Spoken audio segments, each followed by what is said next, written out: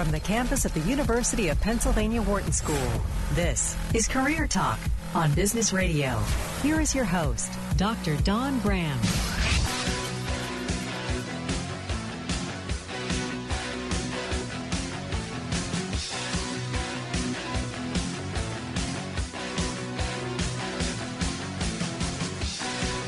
Welcome to Career Talk, your career insider. We are here on Business Radio, and we are powered by the Wharton School, Sirius XM, Channel 111. I'm your host, Dr. Dawn Graham. I'm the career director for the Wharton MBA program for executives right here in Philadelphia. I'm also a licensed psychologist and former corporate recruiter. And we have the dream team in studio, Michelle and Dion. If it's Thursday, noon Eastern time, we are live right now and taking your calls all hour long. 844-WHARTON. 844-942-7866. We want to hear from you right now because we have a very fun show planned for you today. Today, we are going to talk all about those weird office situations that you may encounter on a day-to-day basis with your coworkers, with your boss, and how to rectify these. And to help us do that, we're welcoming special guest Allison Green, a.k.a. the Dear Abby of the work world. After 10 years as a workplace advice columnist, Allison has learned that people avoid awkward conversations in the office because they simply don't know what to say. In her new book, Ask a Manager How to Navigate Clueless Colleagues, Lunch-Stealing Bosses, and the Rest of Your Life at Work, Allison brings all new advice to navigating over 200 daunting and difficult professional conversations. Welcome to Career Talk, Allison. Hi, thanks for having me. So lunch-stealing bosses, is this happening? That is a real letter I've gotten twice at least, I think. Yeah, people are very weird about food at work, and there is a certain group out there that seems to think it's okay to help themselves to other people's lunches. In the situation referenced by that title, the letter writer's boss was flagrantly and openly stealing her lunch even after she had asked him to stop. Okay, so what do you do in this situation? Do you start making two lunches, one for yourself and one for your boss? Do you start eating out? I mean, I suggested she get a locking lunchbox, actually, since he had just completely resisted all of her direct pleas to him to stop. I thought, why not just make it impossible for him to do it and take his willingness out of the equation? Yeah. Okay. So do they? Okay. I'm guessing they do make locking lunch boxes. Probably not for this purpose. But isn't there some kind of repercussion? Like, can't you go to HR? I mean, this seems to me like something that can be solved without the poor employee having to go put a master lock on their lunch box. She was in a small company, and there was no HR. And if I'm remembering correctly, her boss was the top of the company. There was no going over his head. And I think sometimes with some of these particularly bizarre situations that people write into me about, a lot of them are at small companies with no HR or with not particularly professional HR. And so people don't have a lot of the options that they might have in a bigger, better functioning company. Got it. So yeah, so option number 2, aside from the locking lunchbox, is find out all of your boss's least favorite foods and start making those for That's lunch. Right. 844-WHARTON, 844-942-7866. We're here with Allison Green, who just published her first book, Ask a Manager How to Navigate Clueless Colleagues, Lunch-Stealing Bosses, and the Rest of Your Life at Work. So if you've got a situation at work, or maybe a friend has a situation at work and you would like advice on how to handle it, today is the day to call and share. Or maybe you've handled a situation very successfully and you've got tips to share with our listeners. We'd love to hear from you.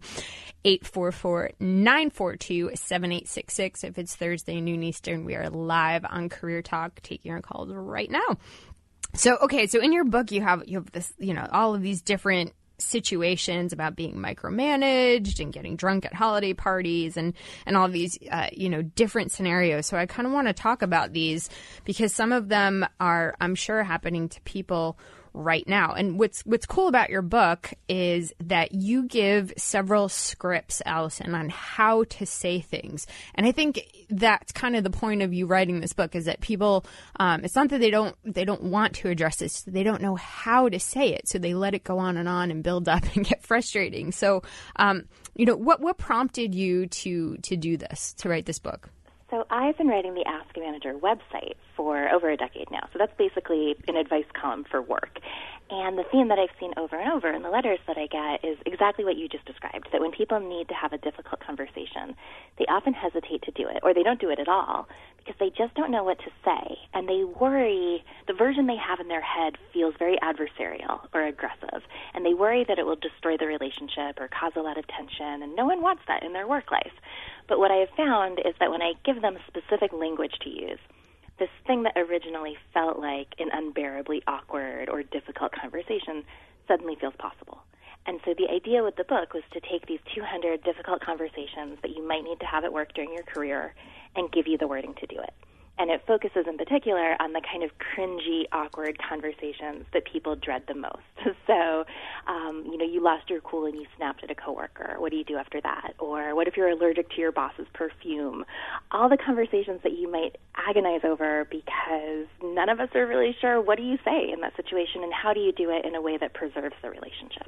Yeah, and you also talk about, there's a section in your book that talks about interviews and the job search and, how to deal with some of the awkward things that come up in that. So, hey, if you're listening and you've got an interview coming up, you know how we love to do on-air mock interviews. So we'd love to have you do that while we have Allison Green with us today so that she can give you some advice on how to say it. Because I do think how you say things can make a huge difference. 844-WHARTON, 844-942-7866. So Allison, what common mistakes do people make when speaking up? So let's say someone gets the courage to speak up. Are there certain things that are just flat out wrong that you don't want to do? Yeah, one thing that people do a lot is that they wait so long to speak up that by the time they do, they're really frustrated, and it's hard to keep that out of the tone that they use. And so they come in pretty aggressively. They sound irked or angry, or they sound like they're expecting it to be a battle. And people will so often take their cues from you and from your tone. And so if you approach them with that tone, you're really increasing the chances that it is going to go pretty adversarially.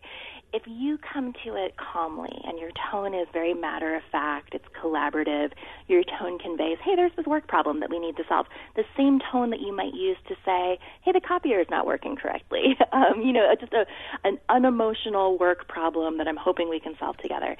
That tone will dramatically increase your chances of it going well. So how can you get there then? Because I totally agree. Like when I'm emotional, my voice goes up probably 10 octaves, and it's really difficult to kind of put that aside when you're having a conversation about something that irks you. So what do you recommend people do before they even start speaking up so they don't get into that emotional kind of battle of the egos? Yeah. I think the more you can keep your ego at bay, the better. And that doesn't mean you can't have emotions. It just means they can't be the thing that's driving the conversation. So one thing I tell people sometimes when I talk about this in the book is that it can help to think like a consultant. And what I mean by that is employees' relationships with their bosses and their coworkers sometimes resemble, especially with their bosses, sometimes get into this like parent-child dynamic more than peer-to-peer. And all kinds of weird emotions come out when that's the dynamic. But if you think of yourself as a consultant and your boss as your client, you're often able to sidestep that dynamic. You're just independently offering your services. You want to make your client happy, but you're a peer more than you are a subordinate. And if you can't see eye to eye on something important, you can always part ways. And that's true for employees, too. We just tend to lose sight of it. So at least when you're talking to your boss, if you can get yourself into more of a consultant mindset, that can really help. So getting yourself into a consulting mindset, and I would imagine that, not approaching it when you're right in the moment on the spot. So maybe taking a day or even taking a few hours to kind of step away and then schedule time to do it just so that you can kind of let that emotion go a little bit. Yes, absolutely. Do not do it when your emotions are running high. And sometimes it can help you to write out everything you want to say. Don't send that in an email, but write it out, get it all out there, and then look kind of objectively at what you've just written and parse out what are the pieces here that are really about what makes the most sense for the organization as opposed to what's just being driven by my emotion. Yeah, and I also think a part of it, too, is kind of looking at what is your responsibility, because I do think in relationships, there's a 50-50 mix. And even if somebody's doing something, you're like, I have absolutely no responsibility for what they're doing. I do think, stepping back and saying, okay, let's look at our office environment. Let's look at the constraints we all have. Let's look at the parameters we're all working within, and kind of looking at, hey, what can I maybe change about myself so that you're looking at both sides. I mean, is that something you might recommend as well? Yes, absolutely. Focus on the pieces that you can control. And also keep in mind that when you are very frustrated with a person or a job or a workplace, this thing will happen where everything starts irritating you, and you can start thinking that things that are actually relatively minor rise to the level of things that you need to make formal complaints about. The opposite of that happens too, which is that sometimes people accept things that are really terrible that they shouldn't be accepting, because that frustration over the long term, I think, can really warp your norms and recalibrate your sense of what is and isn't reasonable. But I think asking yourself, how does this really impact me, and to what extent, is a good guide to when it makes sense to speak up and how. I had a letter just yesterday. I think I published a letter from someone who was very upset that her coworker kept wearing a beach cover-up to work and wanted to have words with her about it. And, does that really impact you? Probably not. So sometimes that can be a good question to ask. Yeah, I like that you're bringing that up, because it makes me put on my psychologist hat. And I think oftentimes when you really step back before you have this conversation, you get to the root of it, you realize it's something else altogether, but you're projecting it at this whatever behavior, whether it's the beach cover up or, and if you can get to that root and address what that root is, then maybe who cares about the beach cover up, because it actually was something else, or it was connected. Like you were talking about, relationships are complex, and we often in our mind go back and kind of, relate, like you were saying, to our boss as maybe a parent-child relationship and things. And we don't realize we're doing that. Of course we don't realize we're doing that. So I think stepping back and kind of thinking about, hey, what can I take responsibility for? And maybe what is the real issue? Is it the beach cover-up? Is it something that's going on in my home, or something that's going totally outside this environment, or somebody else altogether? Because I do feel like sometimes it's easier to lash out at somebody who is, maybe in a peer position when you're really angry at somebody in a higher level or something of that nature. And so you tend to lash out at the wrong people for the wrong things. Yes, absolutely. And I think, too, sometimes people write into me and they're very fixated on some particularly annoying behavior of their boss, for example. But thrown into the letter as sort of an aside are these details about things that are actually much more serious. They've been underpaid for years. They don't have clear expectations. Their workload is unrealistic. But none of those are the things they're writing into me about. They're writing in because their boss misspells their name or something like that. And often I will say, it sounds like you have very, very profound, legitimate problems with this workplace. It's probably not the fact that your boss is misspelling your name. Let's step back and look at these bigger issues. This might not even be the workplace for you to stay in at this point. Mm-hmm. Hey, 844-WHARTON, 844-942-7866. Hey, I know you guys listening out there have some either pet peeves going on at work or something you've experienced that you would love to get some advice on from Allison on how to handle it. Or maybe you've handled it well and you want to share with our other listeners. If there's a place, Allison, where there's going to be things that are going to be frustrating, it's definitely going to be work. So great book out there from Allison Green, Ask a Manager. We're on Career Talk and take your calls all hour at 844-942-7866. So, Dion, I have to ask you, what is your work pet peeve? My work pet peeve? Yeah. Was that you? No, that was great. Michelle is... I heard somebody humming behind me. Apparently, Michelle knows your work pet peeve. Just off the top of my head, I'm going to say, and this is for me too, lateness. Ooh. I'm all about being on time. So what is officially late? Like if you're not there on the hour, 5 minutes, do you get a 5 minute? See, I'm kind of like right on time. Like 5 minutes is like if you're here 5 minutes late, you could have been here 5 minutes earlier and actually be on time. Mm-hmm. Is there any reason that it might be like acceptable? Well, yeah, if you got hit by a bus or something. If you're in the hospital or deceased, then yes. Or deceased, you might be able to be late. Okay. That's totally okay. All right, got it. So do you talk to people about this, Dion? Do you bring it up? Do you say, hey? If it's necessary, yeah. Okay. And try and do better. That's awesome. Try and do better. Try and do better. I like that. Try and do better, Michelle. Michelle, Work pet peeve. I guess when people can't take accountability when they're wrong, when they messed up in some way. Or if they do something and they don't tell you, they skate around it by saying all of these other things that they, like all these other reasons it happened versus just saying, I made a mistake and this is what happened and it won't happen again. So kind of skirting the just admitting I messed up. okay. Yeah, so do you address that with people, Michelle? I mean, I guess I always just point out the obvious. So you skirt around this, skirting around the issue. I just point out the obvious, which is, okay, so this is what happened, and tell me, how is it not going to happen again, basically. Okay. So Fair enough. it's just about clearing the air. I don't ever want to make people feel bad for messing up, but like people mess up. Like just say what happened so that we can make sure it doesn't happen the next time. Just say you messed up. Say you messed up. Hey, I know you're out there listening. You've got one too. 844-WHARTON, 844-942-7866. Or maybe you've got a question about the job search and how to deal with awkward situations in the interview. We'd love to hear from you on Career Talk.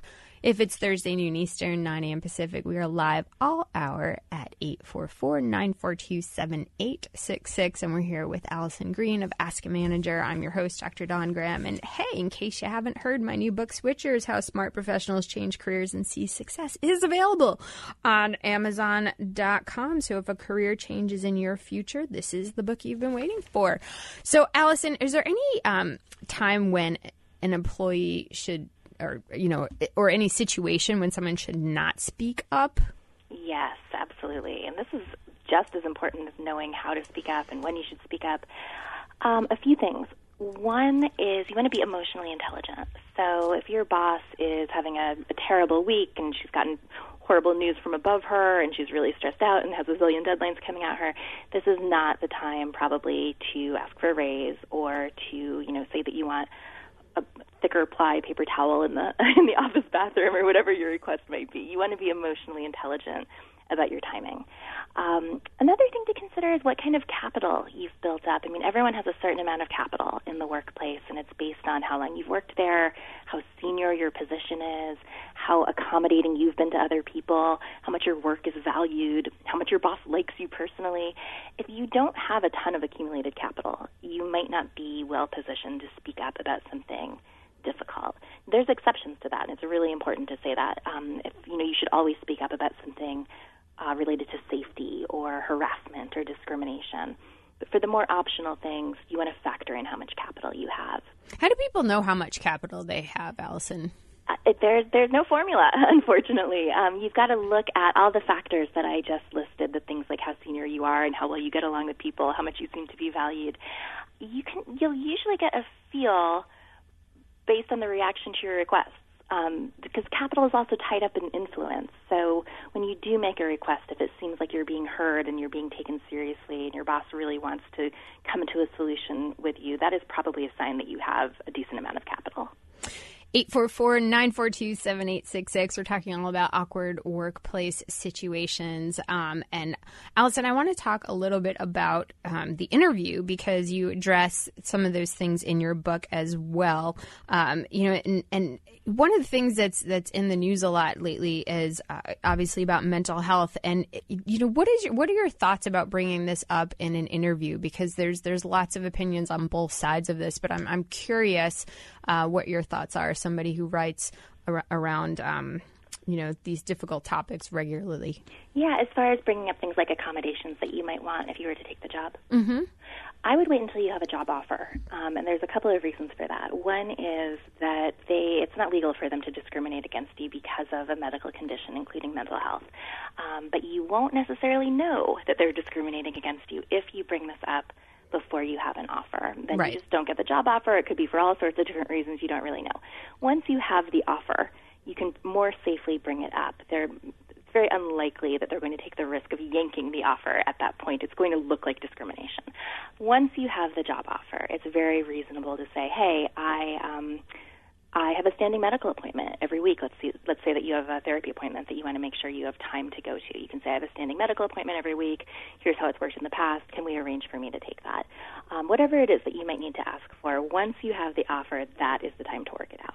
What about when you're actually in a job? Now you're going to your boss and explaining that you have depression, anxiety. I mean, how do you recommend people handle this? Because I think it's really important as a psychologist that people start looking at mental health in the same way that they're looking at physical health. But I know a lot of people, on the one hand, don't know how to say it, and on the other hand, I think there's a lot of bosses out there who don't know how to respond. Yeah, ideally you would handle it like you would any other medical issue, which means that you don't really need to get into the details or a specific diagnosis. You need to explain that there is something medical going on, and here's what you think you're likely to need. In an ideal world, I would love to say, let's work on tearing down the stigma that still exists around mental health, and so you should be very open about it, et cetera, et cetera. You really need to know your employer and your boss, because there are some managers and some employers who will penalize you in ways both subtle and not for talking openly about mental health, which is terrible, but is very much the reality. So you really need to know what your manager is like and the culture of your organization more broadly before you decide how open you want to be. But if you want to play it safe, you can be vague and you can deal with it just like you would any other medical issue that you weren't sharing the details of. You're listening to Career Talk on SiriusXM Channel 111. I'm your host, Dr. Dawn Graham, and we're here with Allison Green of Ask a Manager. And we're talking all about workplace situations and how to handle them. We're taking your calls all hour long at 844-WHARTON, 844-942-7866. So, Allison, continuing on the job search topic here, you asked something interesting in the book, it talks about a question like, how do you approach a potential hiring manager about addressing a red flag maybe you saw online? And I really feel like this is an important thing to bring out, because my goal is to always empower candidates and say, yes, you're being interviewed, but you're also interviewing a company, and you want to make sure that this is a good fit for you, not just, culture-wise, but the job and the person you're going to be working for. And in your book, one of the questions you speak about is, how can you ask an interviewer a tough question? So, for example, why do you have poor ratings on Glassdoor? So what do you recommend? Yeah, I think the way to frame it is, you don't want to set the interviewer on the defensive. And so just like we were talking about earlier, when you're approaching a coworker, your tone really matters. It needs to be collaborative, not accusatory.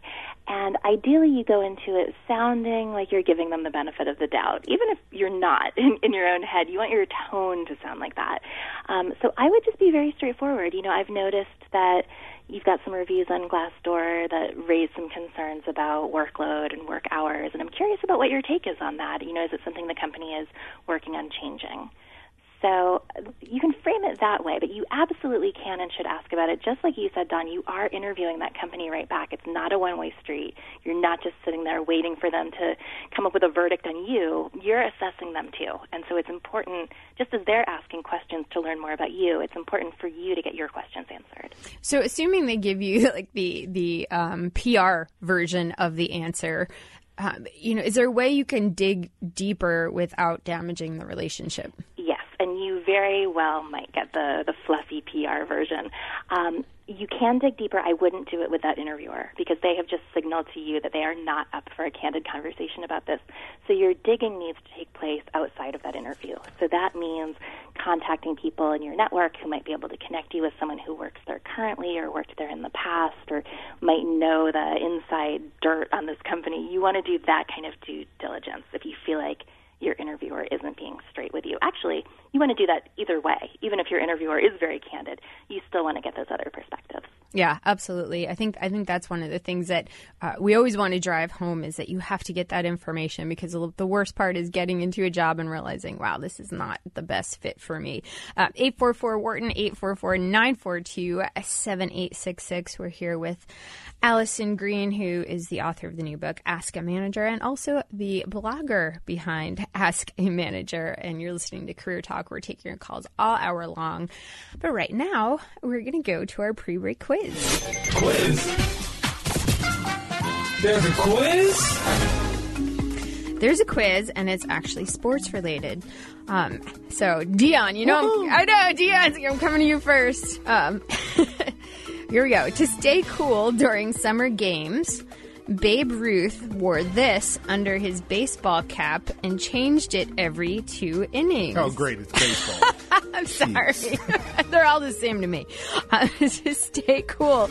During summer games, Babe Ruth wore this under his baseball cap and changed it every 2 innings. If you think you know, 844-WHARTON, 844-942-7866. We've been talking all about awkward work situations, awkward things that happen in the interview. So if you've got a story or a question, we'd love to hear from you.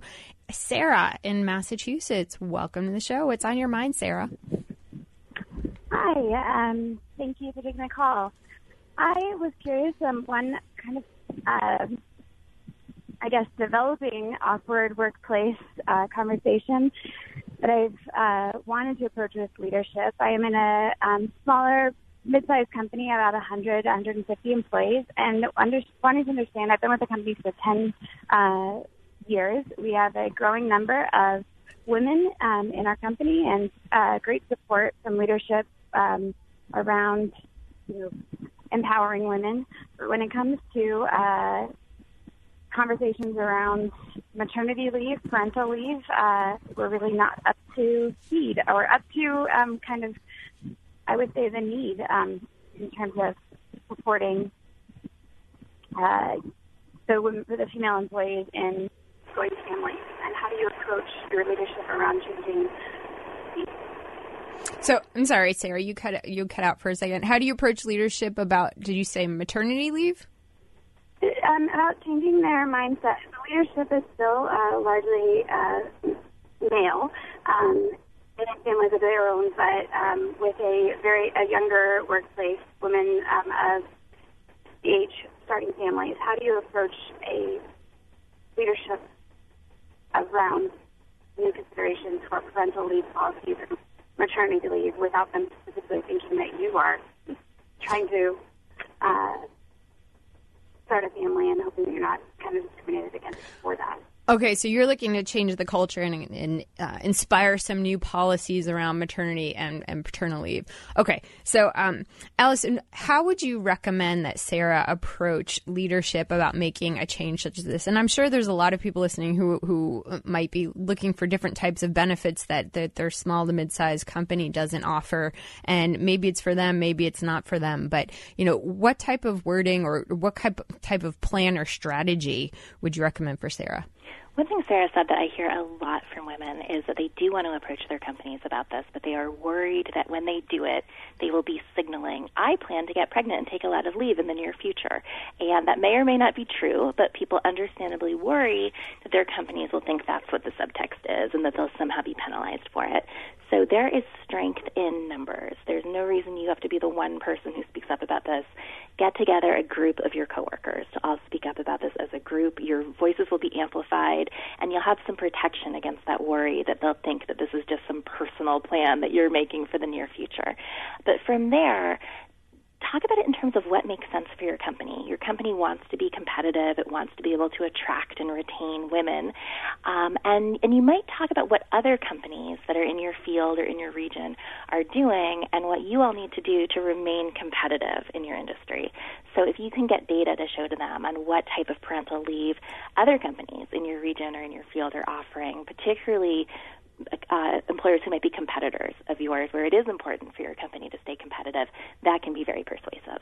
So getting data, doing some benchmarking, and gathering a team. And I think the important thing in this one that stood out to me is that I think this needs a strategy. This is not a conversation. This is something that you're going to want to put some research behind, put some thought into, see if there's other coworkers who are interested in kind of joining the bandwagon. So this is probably not a one-day thing. This is probably an ongoing thing that's going to take a little bit of time. So thank you for giving us a call on Career Talk, Sarah. I hope that was helpful. We're taking your calls all hour on Career Talk, 844-WHARTON, 844-942-7866. So, Allison, I want to talk to you about some of these situations that might be on the verge of maybe right or wrong is not the best answer, but it's like if you don't do these things politically, they can have a negative impact on your career. But, legally, you don't have to do these things. So let me just give you an example. So if you're the person who just doesn't want to participate in office activities, like, for example, birthdays or after work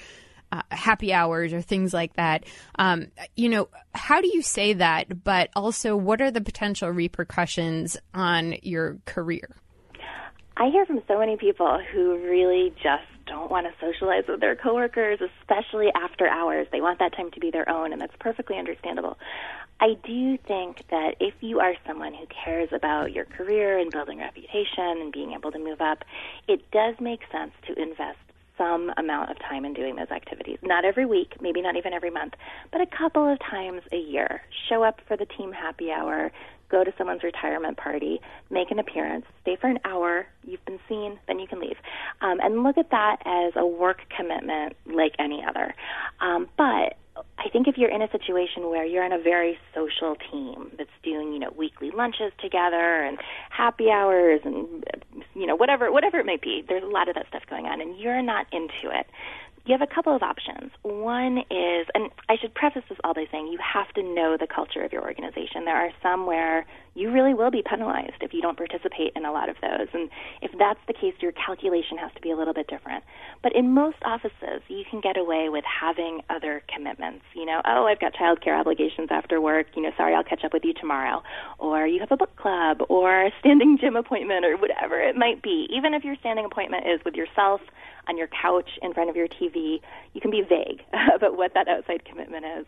But I do encourage people to show up occasionally because it is an investment in your career. Yeah, and I agree. I think that's a really important thing. If the culture is very social, I mean, a lot of times these events outside of work are when they have informal meetings and decisions are made and things are happening. And as unfair as that may be, that's something that as a worker you need to decide, is this a company I want to invest in the future? And if that's not a fit for you, then you kind of have to balance those things. But on another note, what about excusing yourself from gossip? It's interesting. There's some research out there that gossip actually helps bring coworkers together and build camaraderie. But of course, there's lots of things out there that talk about how damaging it is and how unhealthy that environment can be. So how, if you're in an office that tends to gossip, how can you politely excuse yourself from that situation?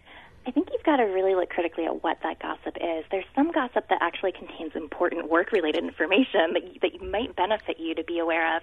And there's other gossip that's truly just gossip about people's personal lives and other things that have no relevance at work. And there's also gossip that's really negative, and that, I think, is really important to excuse yourself from because, even if you're just sitting there overhearing it, you can look like you're tacitly condoning it. And if the wrong person spots that, you now look like you've been engaged in this very negative trash talking. That can hurt you professionally. It can also, I think, be damaging to your overall happiness level at work to be constantly surrounded by negative talk, gossip, or otherwise. So I think it's tricky because you don't want to seem like you are judging your coworkers or setting yourself apart from the group. So there's an art to excusing yourself from it in a way that doesn't seem very judgy.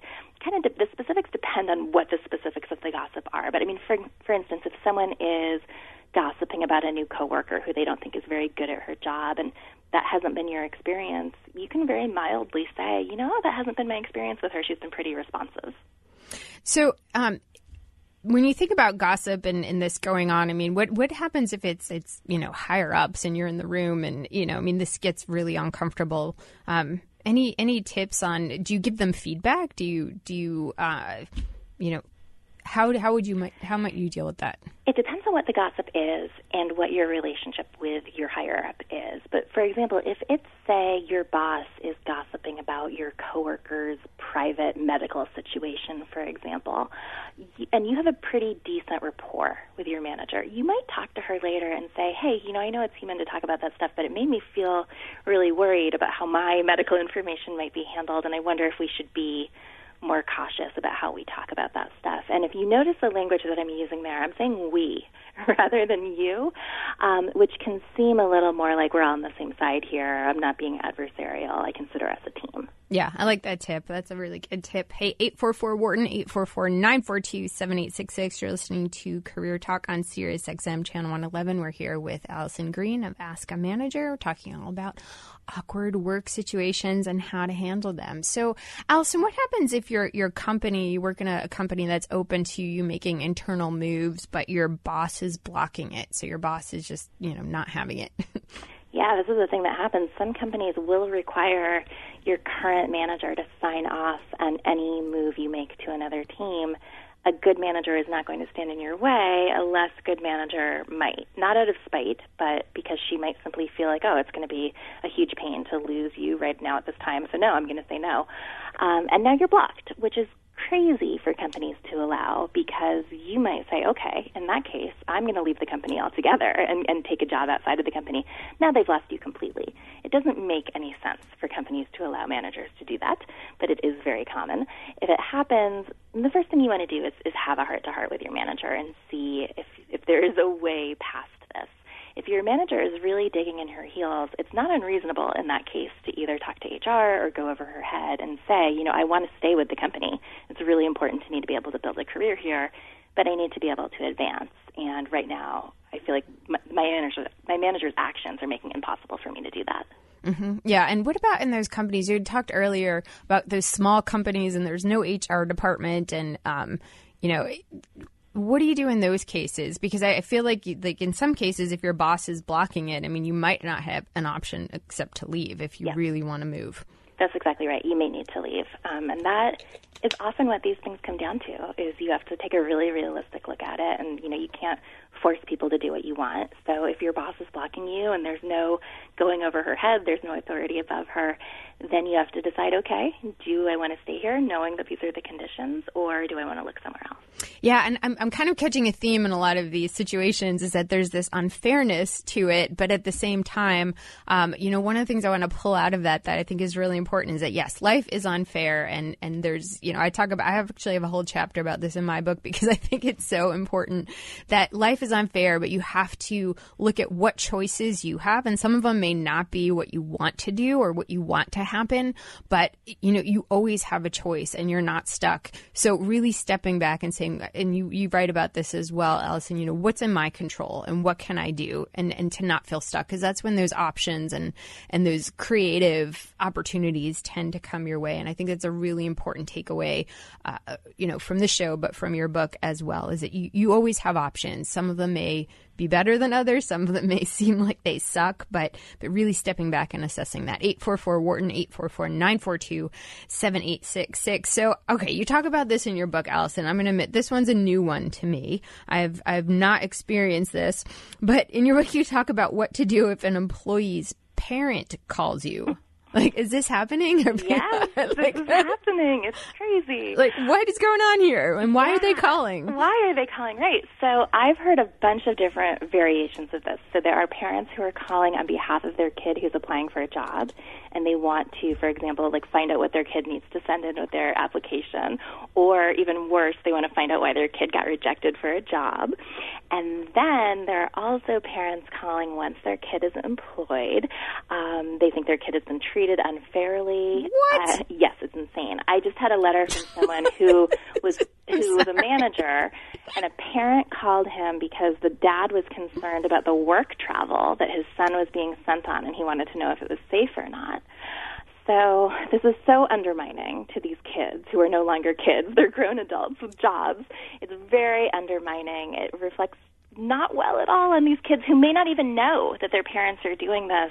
And these managers who write into me about this are just completely stumped. They have no idea how to respond to these phone calls. Yeah. So, I'm trying to think what I might do if I got this kind of phone call, but I really have no idea. So what's your advice?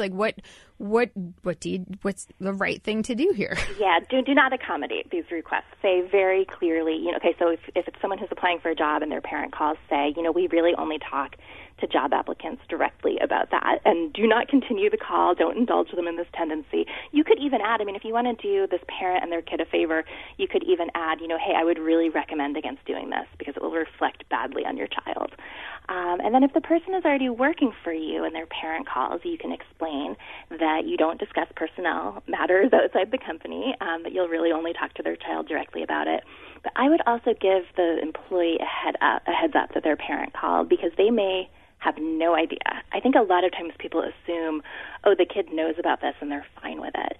And sometimes that's true, but sometimes the kid would be mortified to hear that it happened, and they deserve to know that their parent is doing this. Yeah, good tip out there. 844-WHARTON, 844-942-7866. You're listening to Career Talk on Sirius XM Channel 111. I'm your host, Dr. Dawn Graham, and we should answer the pre-break quiz, which is to stay cool during summer games. Babe Ruth wore this under his baseball cap and changed it every 2 innings. Dion. All right, so it's going under his cap, so it can't be too big. Sure. So I'm going with a wet towel. I mean, I don't know what other answer there could be. Stole it. All right, you stole Michelle's answer. So that means I'm right. No, right? you're wrong. Oh. But that Thanks for the confidence, though. but that means Michelle gets a second guess. Oh, yeah. Well, she's got to answer the phone, so she doesn't get a second guess. All right. So then you get a off. second guess. Ice pack. An ice pack. Wrong. It's logical, though, but it can't be that logical, or else I wouldn't ask it, right? Well, that's true, but I mean, what else can you put under your hat? I know, that's why it makes it such a good question. Does it? It better be not. It better not be like an extra chromosome It's or not something. an extra chromosome. I promise none of my answers would be anything about chromosomes any longer. All right, Allison, do you have a guess? Are you a baseball fan? I'm not a baseball fan, but I want to guess. I'm going to guess a cabbage leaf. You're right. Am I really right? Yeah. What? Are you kidding me? I'm not Let me kidding you. find my ding. Okay, wait. First off, we all need to know how the heck you came up with a cabbage leaf, because, like, let's just face it, that's an unusual That's answer. completely random. That's crazy that that's right. I came up with it because I read about women putting it in their bras when they're nursing and getting mastitis.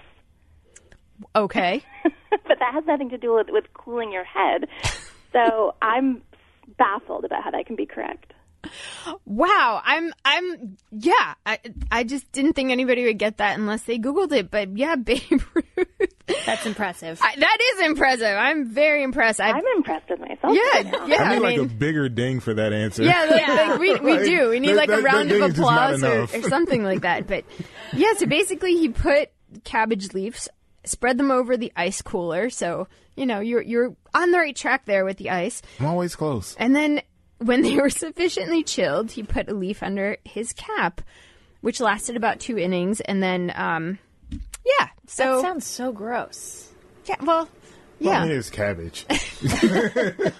I mean, I think with a lot of things, I'm guessing sports people do to kind of stay cool or stay. Pickle juice probably is gross. another thing. Really? Drinking pickle juice. I've heard that. Yeah. Is it- I thought that's where you were going. And then you went with a hat, and I was like, oh, I'm out. It keeps you from sweating or something? I don't remember. I just know it keeps you I cool. don't know. People drink it. Something about the fermentation. I don't know. Hey, if anyone knows why you should be drinking pickle juice, let us know. 844-WHARTON, 844-942. Next week's quiz. Next We week. already- Why should you be drinking pickle juice?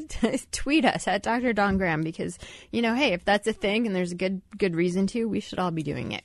You're listening to Career Talk on Sirius XM Channel 111. We're going to go to Tamara in Texas. Welcome to the show. What's on your mind, Tamara?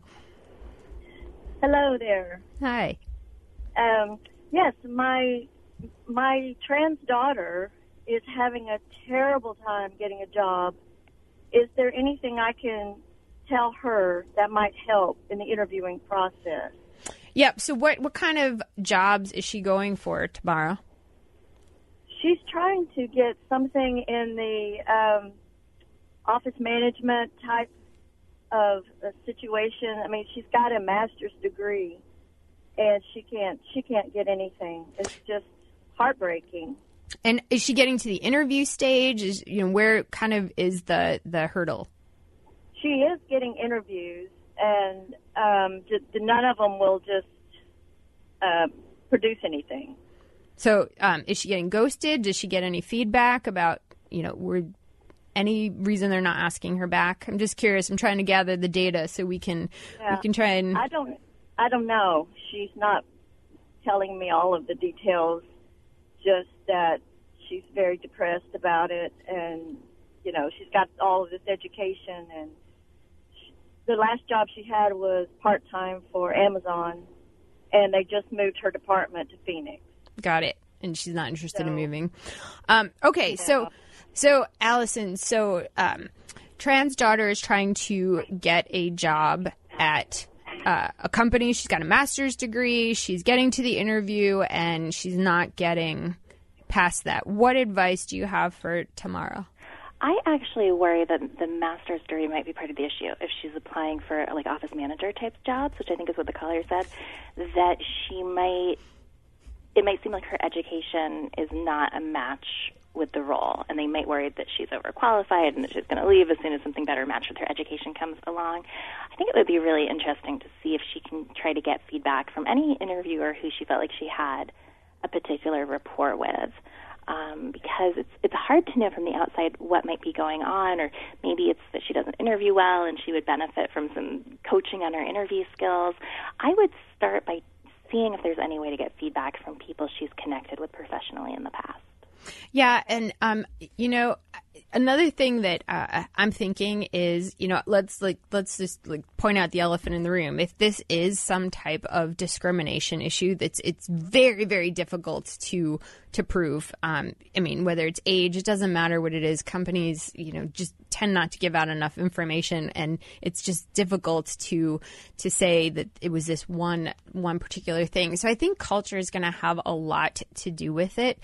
I think looking at organizations who are, much more progressive versus organizations that tend to just have, cultures that are not as progressive, I think that's going to be a big deal. I also think that, certainly I can understand, Tamara, why she's depressed. This is clearly any job seeker who is in this process is frustrated. There's a lot of rejection involved. The job search process is not a fun one. And, companies often ghost you and they don't give you feedback, which makes it really difficult to move forward and get better. So I do think if there is an underlying true depression, I think that's something that needs to be addressed, because that can come through in the interview in different ways. It can come through defensively. It can come through in, being anxious. It could come through in desperation, and those things are not going to be helpful in an interview. They're expecting you to be confident, and they're expecting you to come across as if you're not any of those things. And of course, we're all anxious and everything in an interview, but I think if that's coming through in any way, a hiring manager is going to smell that, and they're going to say, what is that red flag?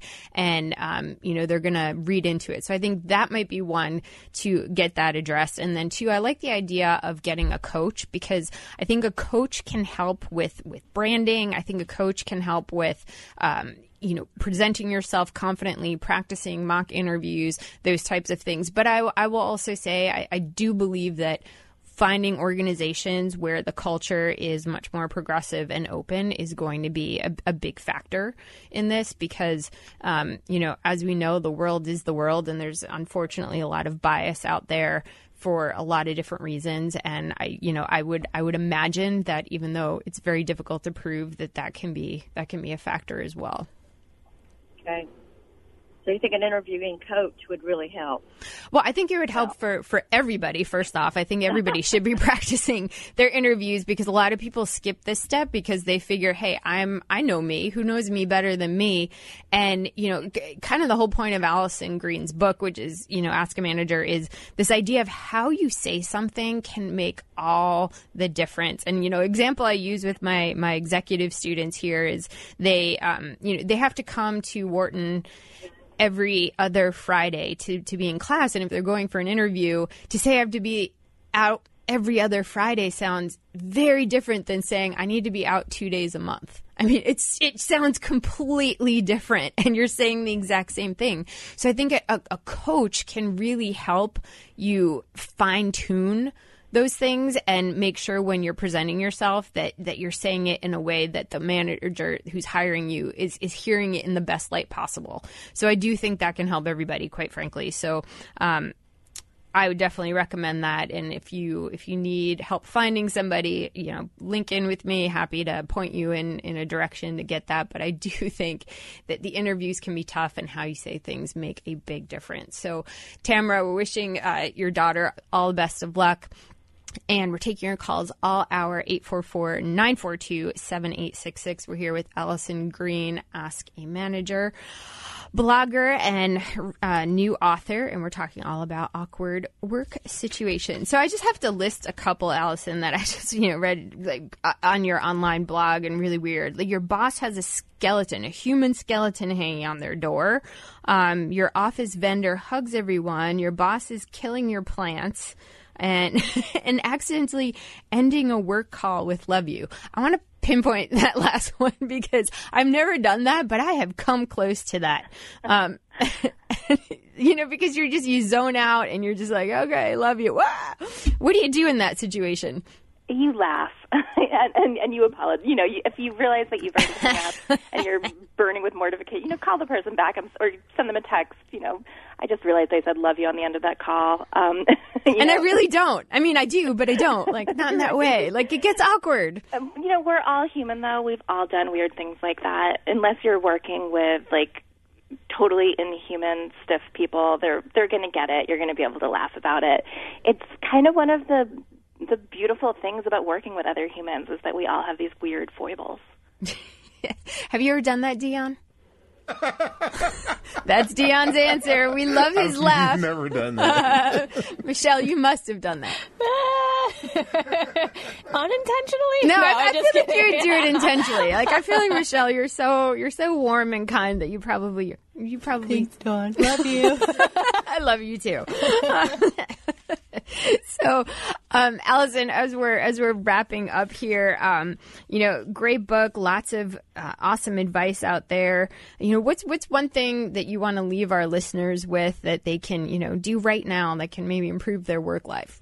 Yeah, I think the whole point of the book is if something is really bothering you and making your life at work less awesome than it could be, find a way to speak up. Good bosses want to know if there's something they can do differently. Reasonable coworkers want to know if their constant humming or they're taking all of their calls on speakerphone is driving you crazy. So speak up. You will probably not regret it.